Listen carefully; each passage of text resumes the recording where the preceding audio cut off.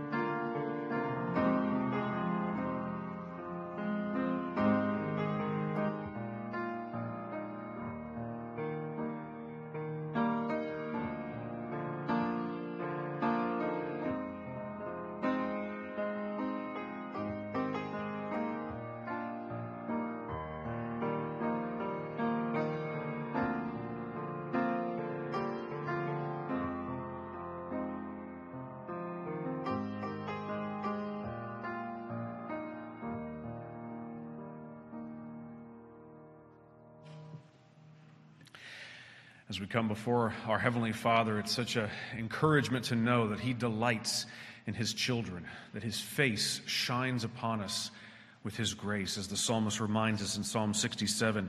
May God be gracious to us and bless us and make His face to shine upon us, that your way may be known on earth, your saving power among all nations. Let the peoples praise you, O God. Let all the peoples praise you. Well, let us stand as we sing. May the peoples praise you. Amen.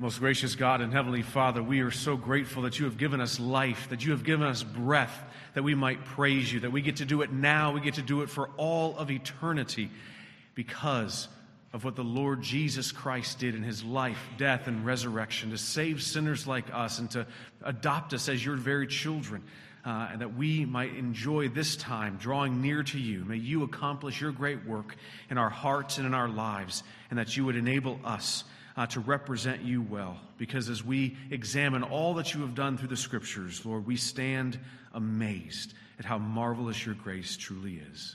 Amen.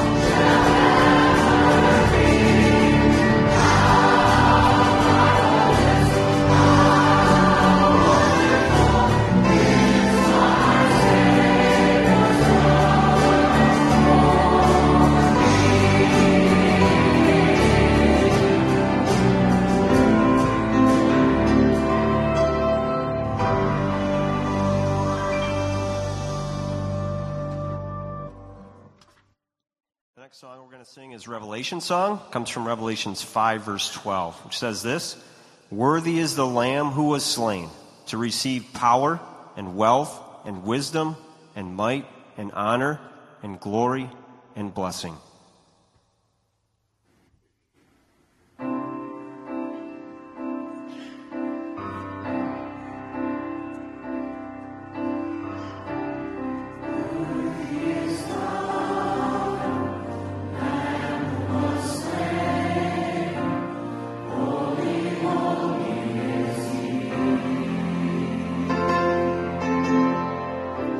Sing a new song to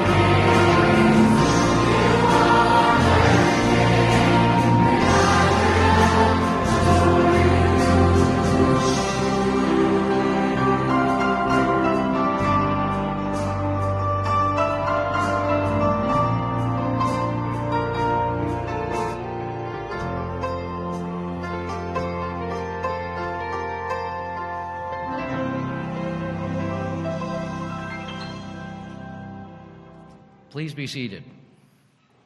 Tonight we're privileged to pray for the OPC Worldwide Outreach. This is the denomination's united effort to faithfully serve God through three primary committees, the Christian education, foreign missions, and home missions. The goals, plans, budgets, and strategy for these committees are gathered, reviewed by, and approved by the OPC General Assembly. After the General Assembly's approval of the plans, the Worldwide Outreach Program is then recommended to OPC churches like our own for their support, prayer, and as we are tonight, praying for those missions.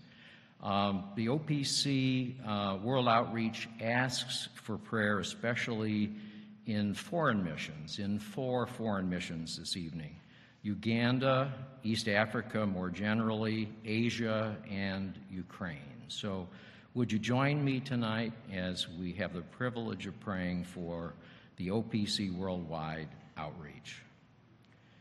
Dear gracious Heavenly Father, we pray this evening for 2 more missionary evangelists to join the OPC's Karamoja and Mbali stations in Uganda, for their faith, their commitment, their learning, their strength, and their safety in your service. We pray it would be effective and outreaching.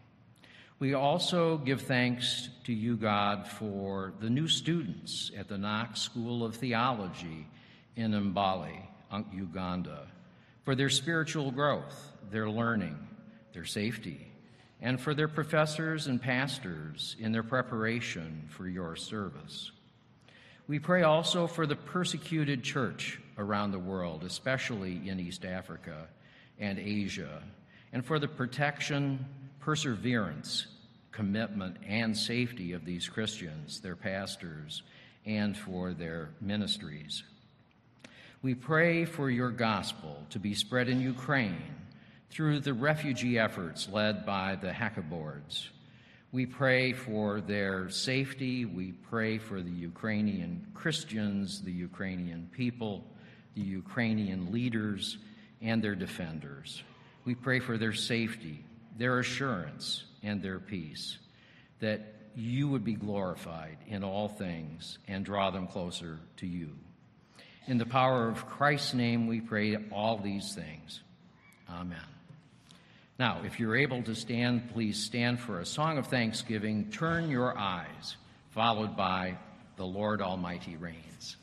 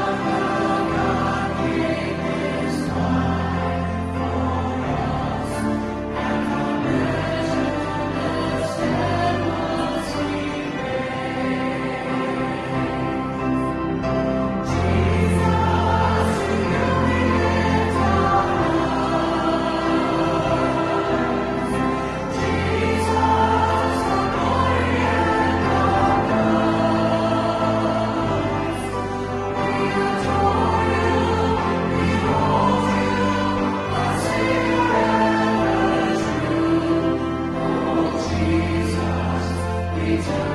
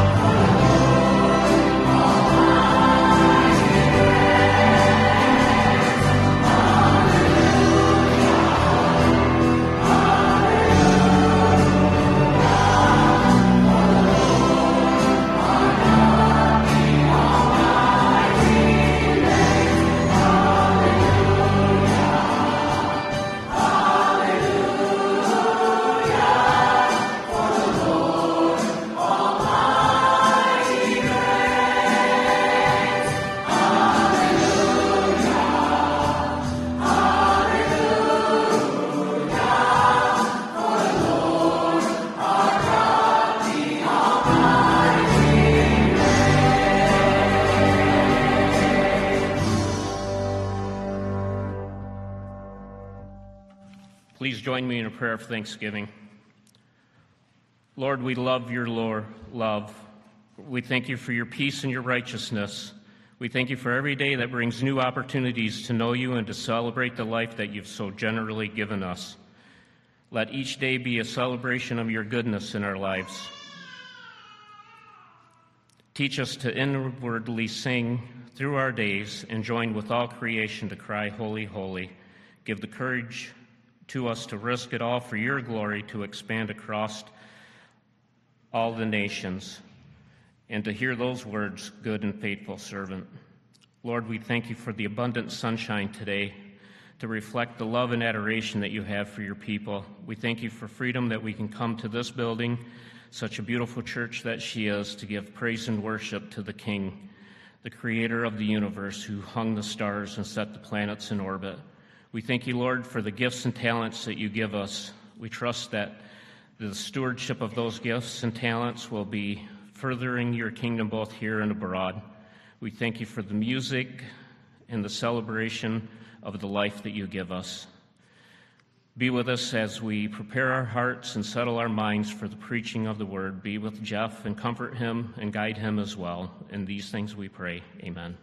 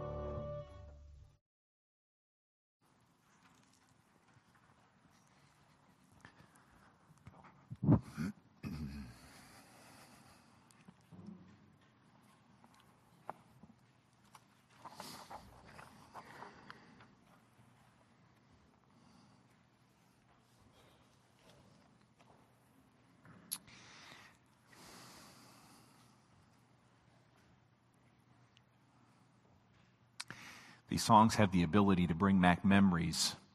And that particular song, Abide With Me, was sung, as I recall, at my grandfather's funeral. And so I never hear that song without thinking about that. My grandfather that I trust has gone to be with the Lord. And the Bible says that the saints are gathered around the throne singing praise to Him tonight. That's true here, and it's true in eternity as well. What a beautiful, beautiful sight that will be when we will see our Savior. Tonight, I want to look at Hebrews chapter 6 with you.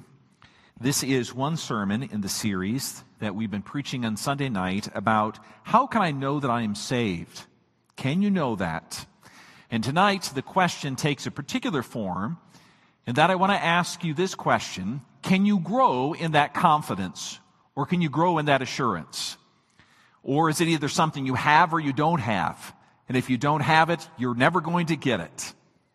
And I want to read a somewhat difficult passage to understand, Hebrews chapter 6, verses 1 through 12, but I want to alert you to the fact I'll be looking only at verses 11 and 12. Maybe at some other point we'll look at the earlier verses in this chapter. So hear the word of God from Hebrews chapter 6. Therefore let us leave the elementary doctrine of Christ and go on to maturity, not laying again a foundation of repentance from dead works and of faith toward God, and of instruction about washings, the laying on of hands, the resurrection of the dead, and eternal judgment. And this we will do if God permits. For it is impossible in the case of those who have once been enlightened, who have tasted the heavenly gift, and have shared in the Holy Spirit, and have tasted the goodness of the Word of God and the powers of the age to come, and then have fallen away, to restore them again to repentance, since they are crucifying once again to the Son of God to their own harm, and holding Him up to contempt. For the land that has drunk the rain that often falls on it, and produces a crop useful to those for whose sake it is cultivated, receives a blessing from God. But if it bears thorns and thistles, it is worthless and near to being cursed, and its end is to be burned. Though we speak in this way, yet in your case, beloved, we feel sure of better things, things that belong to salvation. For God is not unjust so as to overlook your work and the love that you have shown for His name in serving the saints, as you still do. And we desire each one of you to show the same eagerness to have the full assurance of hope until the end, so that you may not be sluggish, but imitators of those who through faith and patience inherit the promises. This is the word of God. Would you join me in prayer? Tonight, Father, we can feel, at least I can feel in my own heart, the great desire to make the truth that is found in your word clear to those who are listening. I ask that you would slow down my mind and even my words, that what I say is helpful and useful to your people, and each person who is here, each person who is listening, would have their eyes and their hearts open to this great truth. Father, your word is preserved by your Spirit. And now we call upon your Spirit as well to open that word to us, that we would hear, we would understand, we would be reassured that Jesus Christ is indeed ours. We pray in His powerful name, amen. Are you sure that you are a Christian? I can think of three possible answers to that question. The first answer that might be given to that question, are you sure that you are a Christian, is what I'm going to call the plumber answer. This is not true of every plumber. It just happens to be a plumber that I worked with before I went to seminary. I remember talking with him on one Monday morning. He asked what I did over the weekend, and I had gone to church. I asked what he did, and he went fishing. And I asked him, do you believe that you're a Christian? And he said, well, of course I believe that I am a Christian because I'm a pretty good person. I take good care of my wife and my children, and I'm kind to other people, so of course I'm a Christian. I'm a good person. But here's the problem. Being a good person is not enough. And it is certainly not enough to know and to be sure that you are a Christian. The second is what I'm calling the Glenn response, not any Glenn that you might know. I won't describe this brother from many years ago any further except to say that he was indeed a member of a church. In fact, he went to church every Sunday morning with regularity, but he was a horrible person to be around, to be honest. He had a very foul mouth. That was my introduction to him. And his business broke up because he cheated his partner. And he had not repented of any of those things. Yet if you were to ask him, Glenn, are you a Christian? He would say, I go to church every Sunday. But I'm here to say tonight that going to church every Sunday is not enough. It is not enough to be sure that you are saved. The third response, beyond the plumber and the Glenn response that you might give to the question, are you sure that you're saved? Are you sure that you're a Christian? Is the Louise answer. Again, no Louise that you might know. She was, in fact, a faithful member of the church. Her children said she had been faithful. She read her Bible. She repented of her sin. She said that she believed in Jesus. But Louise was often worried because she would look back on her life and she would find places of inconsistency. She was sometimes angry, especially when her children misbehaved. She sometimes said things to other people she shouldn't really say. And sometimes she really did not even enjoy the long sermons the pastor preached on Sunday evenings. Hard to believe, isn't it? And so she would ask me the question, Pastor, am I saved? Am I really sure that I am saved? How can I know for certain that I am saved? How is it possible to grow in that assurance? That is the question that is being addressed tonight. It's not number one. If you're a plumber, the call to you tonight is repent. If you are a Glenn, the call to you tonight is to repent. But if you are a Louise, then I'm here with verses 11 and 12 from this passage to tell you how it is possible for us to grow in our confidence, our assurance that we are in fact saved.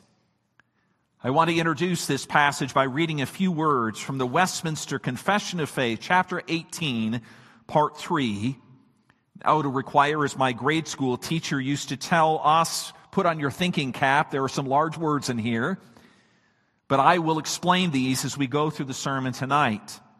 It says, this infallible assurance is not so essential to faith that a true believer may not have doubts and conflicts about it, possibly waiting for some time for it and to grow into it. But since the Spirit enables believers to know the things that are freely given to them by God, every believer, listen to this, may come to a full assurance of salvation by the ordinary work of the Spirit without unusual revelation. Can you believe that for generations in Bible-believing churches, we have confessed that you can grow in your assurance of salvation, unless you think that's just the theological musings of the divines at the Westminster Assembly many years ago? I want to show you that that's true from verses 11 and 12. And I want to begin with a 3-word phrase that is found in verse 11, about which you must understand the rest of what I will say will make no difference whatsoever. It's a simple phrase in verse 11. You can follow there in your Bibles if you have of them. We read, and we desire each one of you to show the same eagerness to have, and then these words, the full assurance of hope. full assurance of hope. This concern about assurance or confidence is found throughout the book of Hebrews. What I'm about to say does not occur just here in chapter 6 in a couple of verses. No, the writer over and over returns to this question. So that tonight, if you struggle with this particular question, let me tell you, you are in good confidence along with these recipients of the book of Hebrews. In fact, if I can encourage you even more, I would say many Christians across many generations, both in Bible times and afterward, have struggled with this question: can I be confident, certain that I am saved? How can I grow in that confidence? I want to show you that this is true. Go back in your Bibles to chapter 4, verses 15 and 16 if you have them. Otherwise, I'll read these words for you. Chapter 4, verses 15 and 16. It says there, "For we do not have a high priest who is unable to sympathize with our weaknesses, but one who is in every respect has been tempted as we are, yet without sin." Verse 16, "Let us then with confidence draw near to the throne of grace, that we may find mercy and find grace to help in the time of need." Let me sort of narrow your focus for just a moment.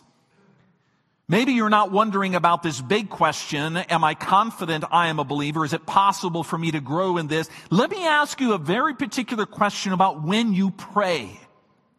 Do you believe that when you pray, the God of heaven and earth, God Almighty, God of perfection and glory, listens and cares about your prayers? Do they really matter to Him? Or is it more likely that when you pray, you have in your mind, there's a God out there somewhere, He is high and lifted up. Holy, holy, holy, the angels cry out to this God. And here you are in your miserable life, being a sinner, and all these terrible things may have happened to you in your life. And you think to yourself, why would the God of the universe, who is great and holy, care about someone like me? In some way, what I'm asking is just a reduction of the bigger question, you see. How can you be sure that God listens to someone like me and to you? Here's the answer. The writer of the Hebrews says, consider Jesus Christ, the great high priest, the mediator, intercessor of His people, who came in His own flesh into this world and then ascended to heaven. In His flesh while He was here, He lived in our flesh for people like you. He took upon Himself the punishment that we deserve. In one sacrifice on the cross, Jesus took eternal punishment that we deserve. So that when God Almighty, King of the universe, holy and lifted up, looks at us, He sees us through Jesus Christ. We have that kind of high priest. So that when you come before this God does not see you simply as who you are, but He sees you clothed in Jesus Christ. Praise the Lord. That's why He listens to your prayers. It's not because you framed them well. It's not because you remember to ask everything that you ought in the way that you should. No, the reason Jesus hears your prayer, my dear brother or sister, is because of the intercessory power of Jesus Christ. Amen. Can you believe that? You have an audience with God Himself. And that audience is possible because of Jesus Christ. It's an argument that He makes in chapter 4. If you flip a few pages over to chapter 10, you'll see that use of confidence again in a different context. Chapter 10 beginning first at verse 12. It says, "But when Christ had offered for all time a single sacrifice for sins, He sat down at the right hand of God." There again is that work of Jesus Christ, the substitutionary work of Jesus Christ for you. Then look at verse 19. 19 says, "Therefore, brothers," therefore, because of what Christ has done, and you can read the intervening verses that talk about that work, it says, "Therefore, brothers, since we have confidence to enter the holy places by the blood of Jesus, by the new and living way that he opened for us through that curtain, that is, through his flesh. And since we have a great high priest over the house of God, let us draw near with a true heart in what? In full assurance of faith, with our hearts sprinkled clean from an evil conscience and our bodies washed with pure water. What does the writer of Hebrews say? Because of the once-for-all sacrifice of Jesus Christ, we can go before our God with full confidence that our God accepts us as his children.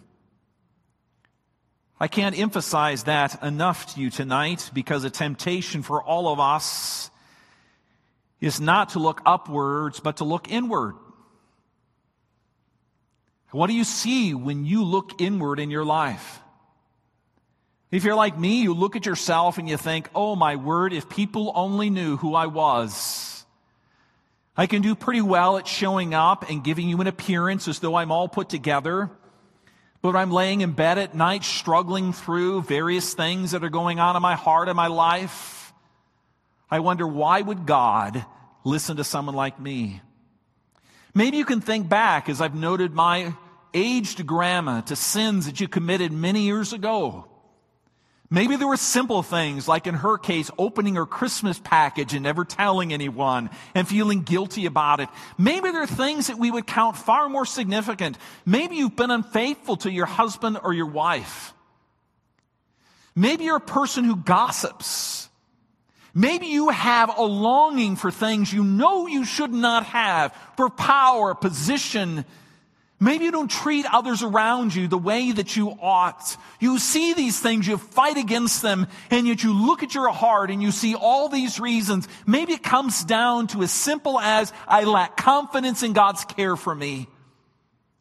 I don't see what he's doing. I don't know why this is happening. Why can't I believe that he is doing good? Or maybe your struggle is not so much just in your heart, but it's in your life in general. Maybe you've had significant challenges in life. Maybe you grew up in a family where there wasn't love and kindness. Instead, there was heartache and struggle. Maybe you've been through a relationship that leaves you brokenhearted. Maybe you've been cheated and deceived. Maybe you've struggled through a job and you've tried your best and you still end up getting fired. Maybe you've tried to be wise in your finances and yet you look at your bank account and you think, what in the world?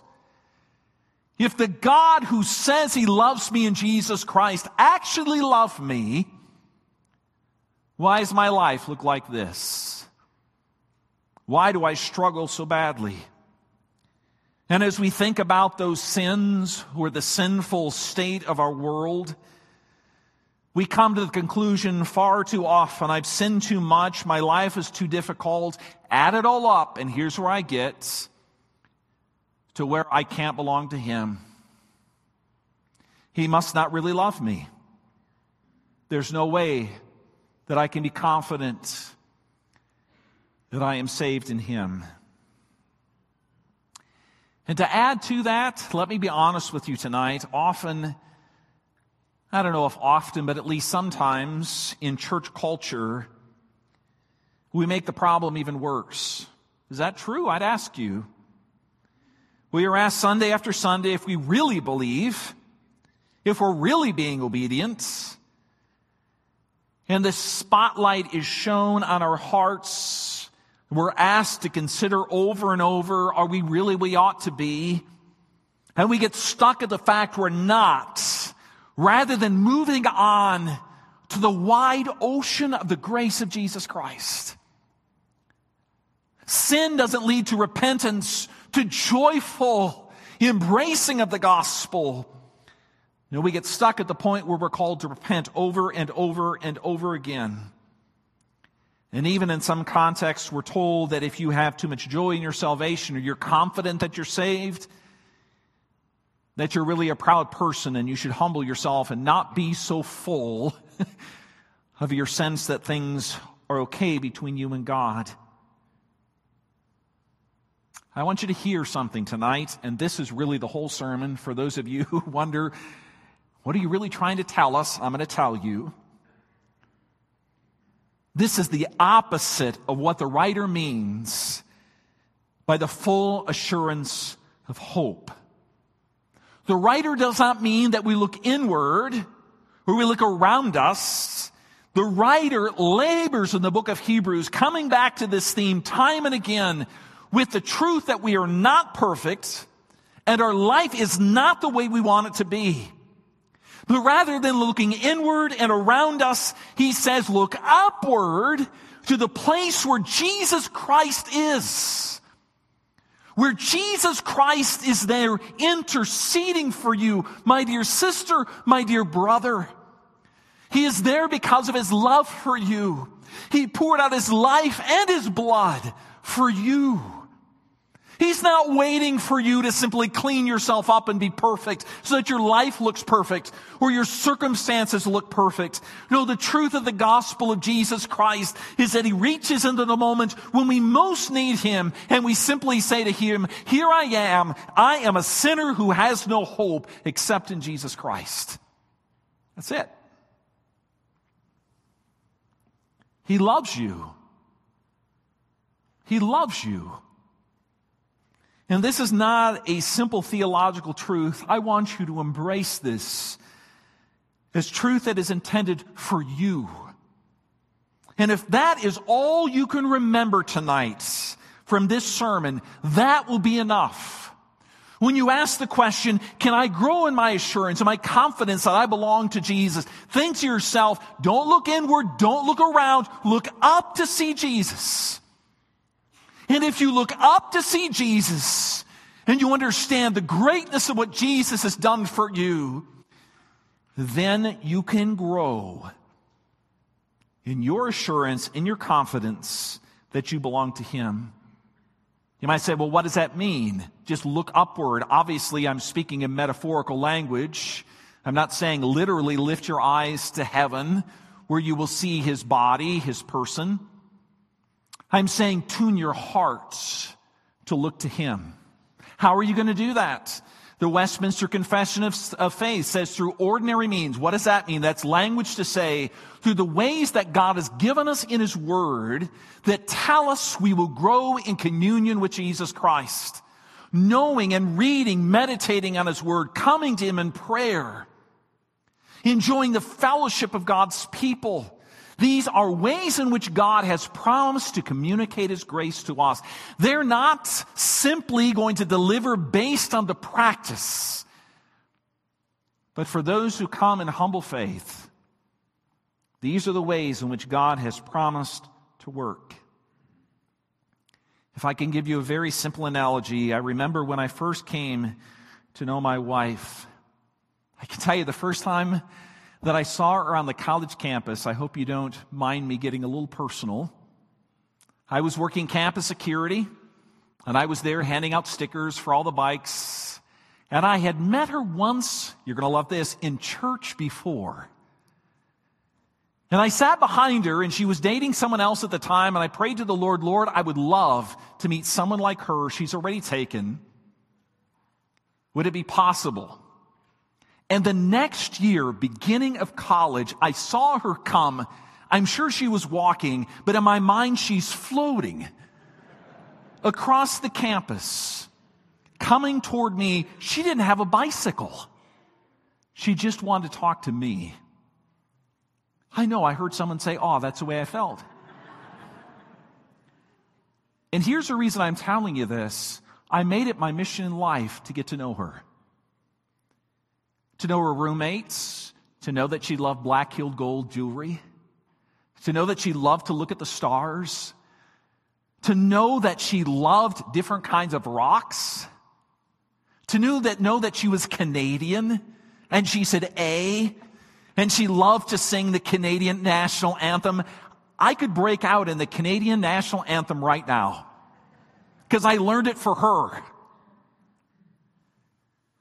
What the scripture is commending tonight is a growth in knowing about Jesus Christ. Not because I'm just telling you it's a right thing to do and you are bound by duty, that because in your heart you long to know our Savior, and as you do, the Bible says you will grow in that full measure of assurance. That's the truth of God's Word to you. That is confidence that we belong to Jesus Christ. That's the first word I want you to keep in mind tonight, confidence. Everything I'm going to say from this point simply builds on that truth, and I'm going to be relatively brief, because I realize sometimes talking a long time after giving you the main point actually detracts. So I want to go back to these verses and show you two things that complement this small phrase, full confidence or full assurance of hope.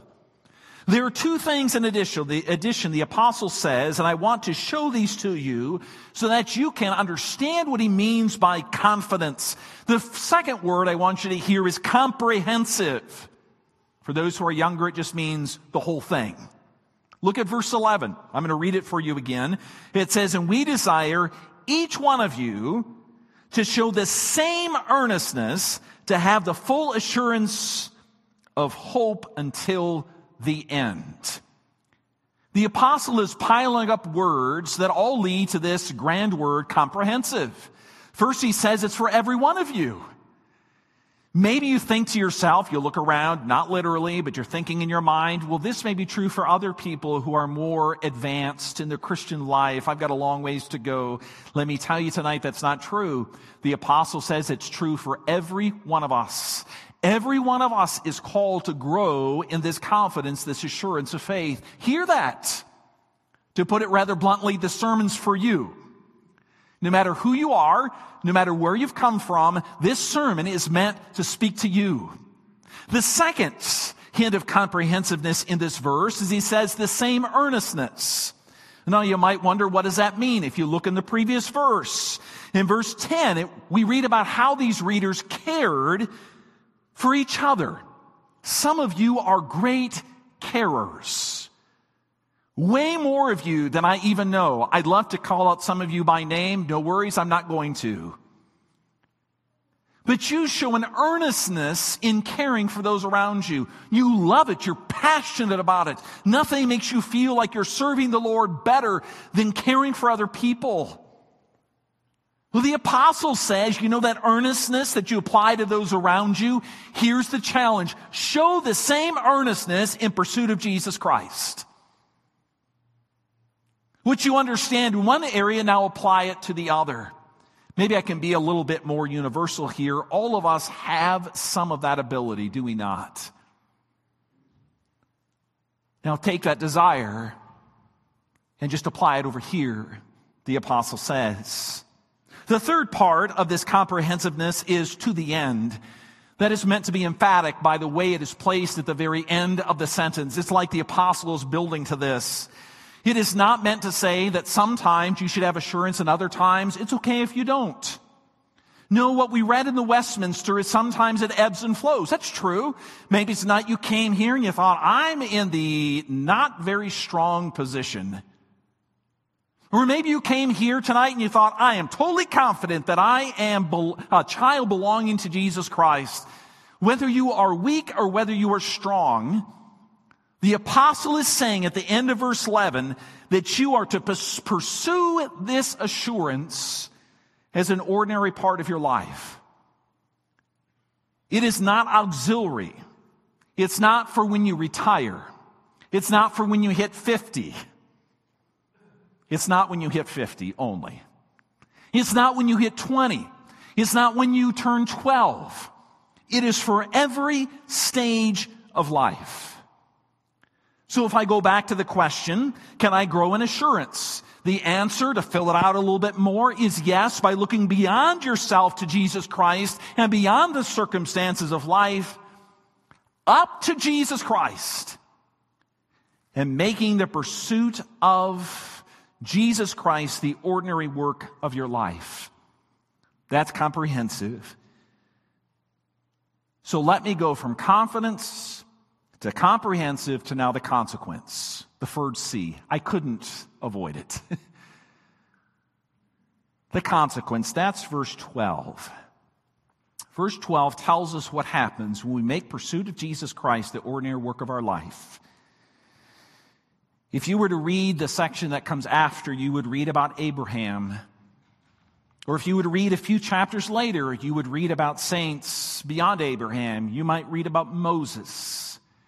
You might read about Rahab. We might add New Testament characters like Peter or Paul or Mary Magdalene. And what is described in verse 12 is that we are like those who have come before us.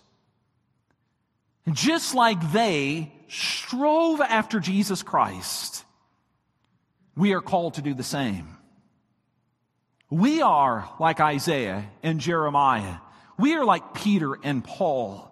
Each one of these lived his or her life with the earnestness that is commended in verse 11. You might be able to look around this building tonight, and maybe in your mind you can identify people who are doing this very well, striving so well. They are earnest in their pursuit of Jesus and the assurance he brings. Not to embarrass my dear parents, but one of the primary gifts that they gave me as their child was the earnestness which with they pursued Jesus Christ. You know, my wife and I went some time ago to fill out a will because of circumstances in life. It was a little hard. And the man who was filling out the will, or the woman who's filling out the will for us, asked, "And do you expect to inherit anything from your parents?" I knew immediately what was being asked. That is there some big nest egg that at some point you're going to receive? I knew that's what was being asked, but my mind went to, oh, my dear friend, you have no idea what my parents have given me to inherit. Way past. If they could drop $10 million in my bank account, it would not be nearly worth what they have given. And it is to the end, verse 12 says, that through faith and patience, we inherit the promise. That is, if you go back earlier in the chapter, that is the promise of eternal peace and rest. That's what we inherit. Again, because of the grace of our Savior Jesus Christ, his love for us, nothing more and certainly nothing less. In chapter 18, part 3, the Westminster Confession of Faith goes on to say, "Therefore, it is every believer's duty to establish the certainty of his calling and election, so that his heart may be filled with peace and joy in the Holy Spirit, with love and thankfulness to God, and with strength and cheerfulness of obedience. These are the true products of assurance, which is never conducive to an undisciplined life." Is it possible to grow in the assurance of your salvation? Absolutely yes. By not merely looking inward or looking around, but looking up to Jesus Christ and pursuing in your relationship with Jesus Christ in earnestness to demonstrate your absolute reliability upon your Savior. May that be true for each one who hears this word tonight. Amen. Holy Father, we are humbled that you have given us this word. We confess our unworthiness to receive it. Why is it that the God of the universe, one who's so holy and great, tonight read for us we belong to you? It's not because of anything that is inherent in us. It is because of our Savior Jesus. And we cry out in thankfulness to you. Thank you, God, that you have come to us in exactly the place that we have needed. And you've told us, not because of you, but because of me, because of my grace, I make you my son and my daughter. I thank you, Lord, that you've given us this truth. I pray for those of us for whom this assurance of faith is a very real struggle. May you use your word tonight. May your Spirit minister this word to comfort us as we walk before you, to challenge us to seek our Savior Jesus Christ. It is in his precious name that we pray. Amen. Would you stand and sing with me? Can you believe it? All I have is Jesus.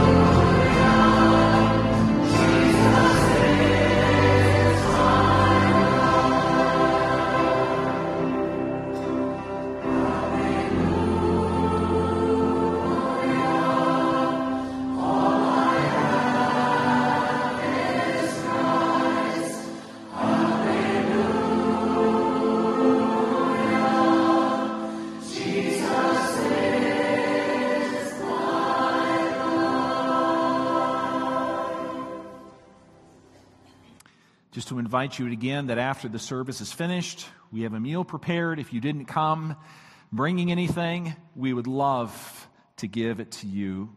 So receive this blessing from our God as you leave this place of worship.